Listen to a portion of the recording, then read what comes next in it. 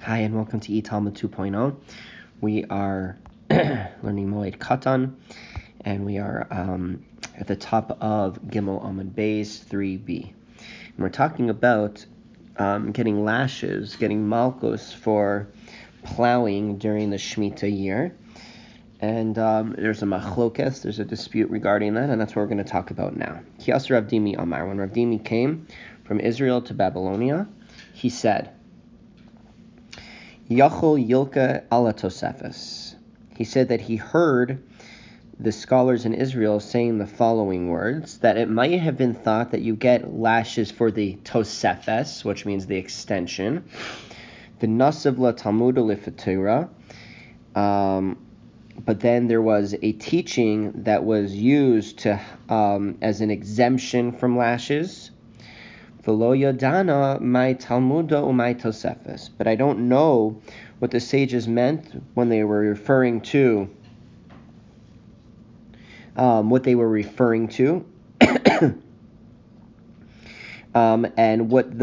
Brisa or the sages meant when they referred to the lashes, to the extension. So meaning, I heard about that you may get lashes for the extension, but then there was a proof that you don't. So I don't know what the proof that you don't is, and I don't even know what the extension is referring to. So that's really what Rav Dimi said. So now we're going to have to clarify. So Rebbe Lazar Amar, so Rebbe Lazar clarifies, Charisha, when we refer to the extension, it refers to plowing during Shemitah, and it would be an extension because it's not explicitly written in the Torah. In regards to Shemitah, we learn it through one of the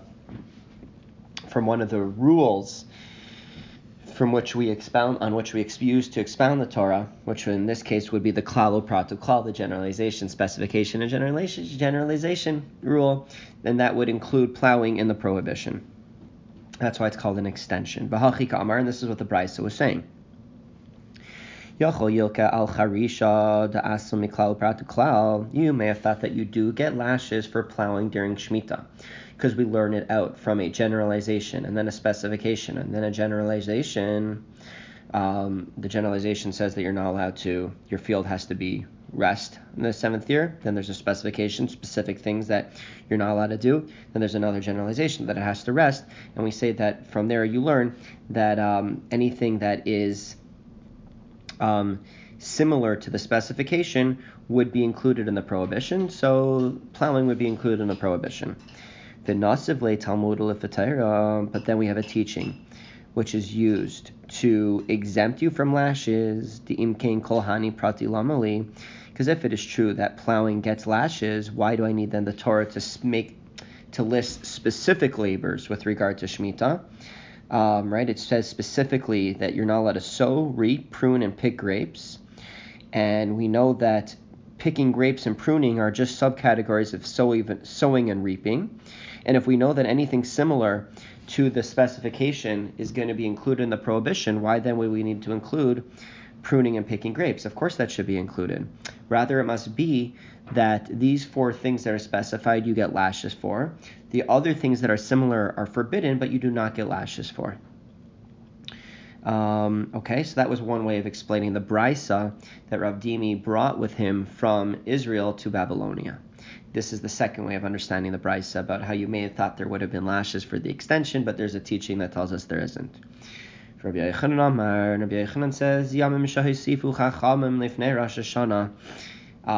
The extension refers to the days that the sages added to the Shemitah year prior to Rosh Hashanah, which begins the Shemitah year. So Rosh Hashanah begins the 7th year. So the sages say that there are days before the 7th year in which you still have to keep your field resting. So v'hachi ka amar, and that's called the extension because it was an extension of time beyond that which the Torah tells us. V'hachi ka amar, and this is what the Brisa was saying. Yachol yilke al tosefes Rosh Hashanah. So you may have thought that you get lashes for working the land during the extension of the Shemitah year before Rosh Hashanah, because the prohibition against working the land during this period of time is learnt from the verse, at the plowing and at the reaping you shall rest. And we learn from here and we're going to see later how we learn it from here, but we learn from this verse that you're not allowed to do plowing and reaping even before the 7th year starts, even before Rosh Hashanah. And then we have a teaching that tells us an exemption from lashes, which will be stated later on. We'll see this in our next podcast. Okay. So now the question. So that's basically the second understanding of the brisa that Rav Dimi brought with him. That you may have thought you get lashes for plowing before Rosh Hashanah of the 7th year. We have a teaching to tell us otherwise, and we'll learn more about this as we go on. But now the Gemara is going to elaborate and say, Ma yamim shelifnei Rosh Hashanah. What is meant by the days prior to Rosh Hashanah? Which days? How many days? What is this period of time that you're not allowed to plow before the Rosh Hashanah of the 7th year? Kid, it's likely learned in a Mishnah in Shavias. On Masay Choshim Bistei Ilan Erev Shavias. Until when can you plow in a field of trees on the eve of the 7th year, on the eve of the Shemitah year? Beishamai Omrim Kol Zman Sheyafel Lipri. As long as your plowing is good for the fruit of the 6th year, so good for the fruit that's presently in the field, you're still allowed to plow, because then you're not plowing for the sake of the fruit of the 7th year, you're still plowing for the sake of the fruit of the 6th year. Uveis Hillel Omrim, and Beis Hillel says Ad Ha'atzereth. You can plow your field until the Shavuos prior to the 7th year. Ukrovim divrei elu lios kedivrei elu, and the words of these are close to being like the words of these, meaning the opinion of Beis Shammai and Beis Hillel are basically identical. Beis Shammai's deadline of when it's going to be good for this year, fruit of the 6th year, is basically Shavuos as well. So they're really saying basically the same thing. Okay, and now we're going to continue on. So that's as far as a field of trees.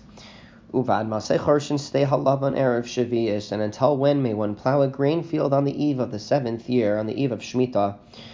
So we say Mishatichla Halecha. It's until the moisture ceases, until the moisture in the ground ceases, because if there's still moisture, as long as there's still moisture, then plowing is good for the current crop. It's afterwards that it's very clear that you are then plowing for the next year's, for the 7th year's stuff. V'chol zman shebnei adam chorshin lita mikshaos umidlos, and also as long as people are plowing to plant the squash and gourd plants of that year, you're still allowed to plow the field, because it could be understood as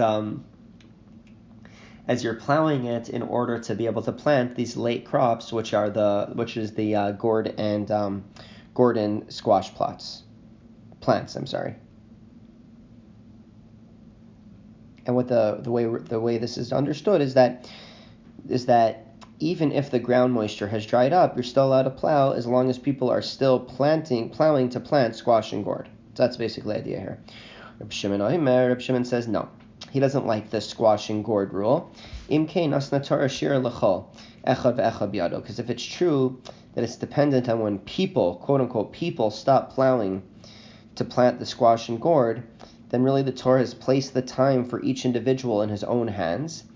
In other words, there could be many different times as to when plowing will be forbidden from that point, because different people will plant squash and gourds later than others. And when you don't have a clear deadline, you leave a lot of room for transgression. That's the basic idea here. Ella, rather, b'stei halavan ad ha-Pesach. Rather, with regard to a grain field, you can plow until Pesach, and after Pesach of the 6th year, you're no longer allowed to plow. That's the idea. Okay.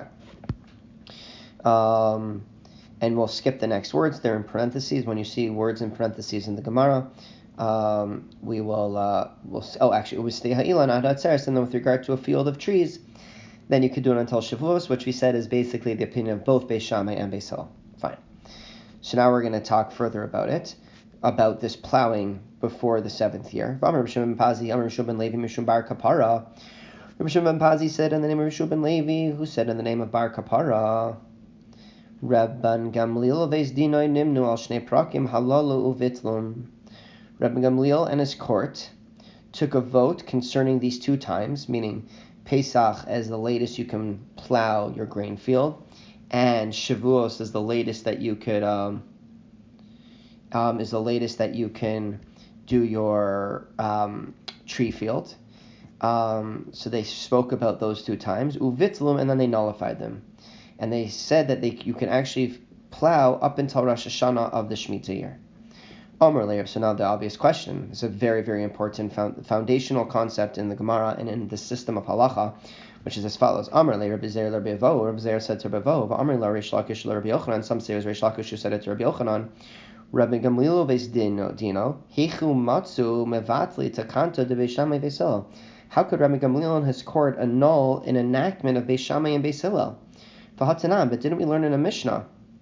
Right, because both Beis Shammai and Beis Hillel agree that Pesach and Shavuos are the respective deadlines for plowing fields, for plowing grain fields and tree fields, respectively. So the question is how could Rabbi Gamliel come and annul an enactment of Beis Shammai and Beis Hillel? V'hatanan, didn't we learn in a Mishnah? Ein Bezdin Yachol Levatel Divrei Bezdin Chavero Ela Imken Gadol Mimenu B'Chachma Me'Minyan.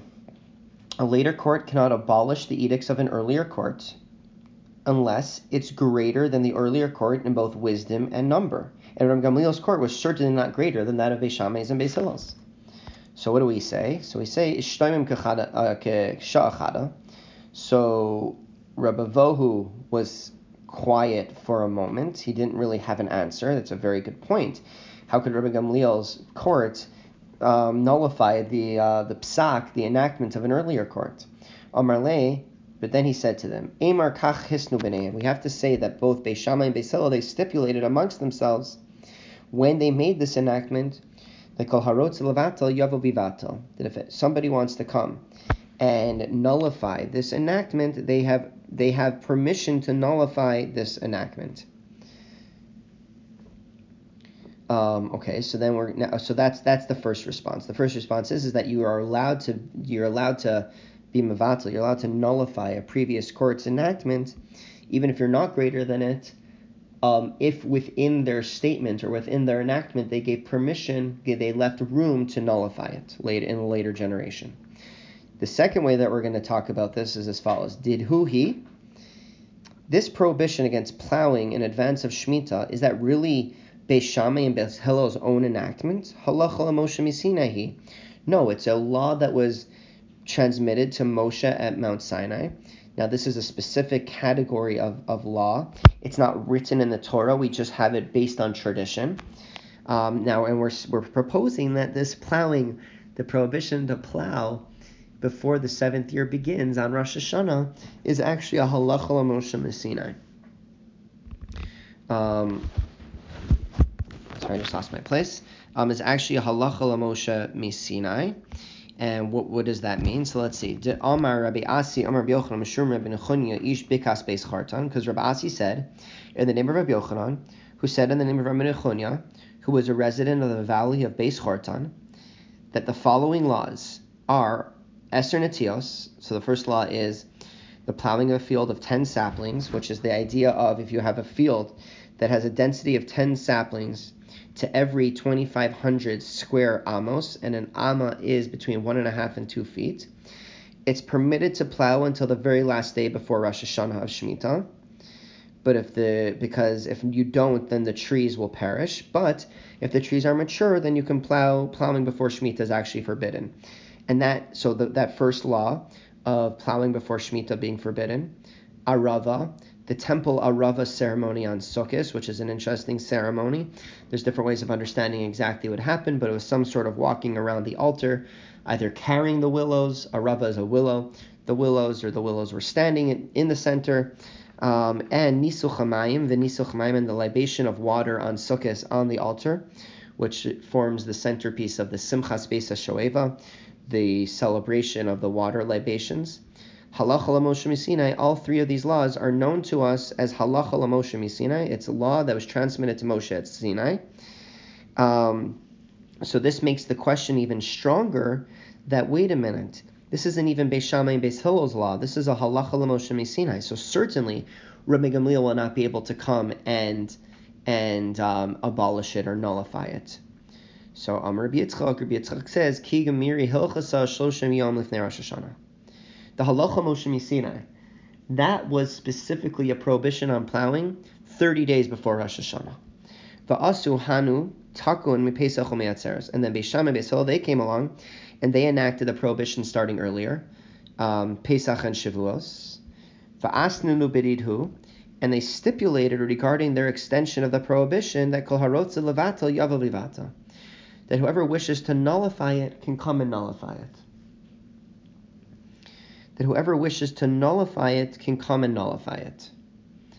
So when Rabbi Gamliel and his court nullified, they only nullified the extra enactment that Beis Shammai and Beis Hillel had made, because in part of their enactment was permission to nullify, and the other part they didn't. But of course, the 30 days before Rosh Hashanah, they didn't nullify because that would be illegal. And we'll stop here for today.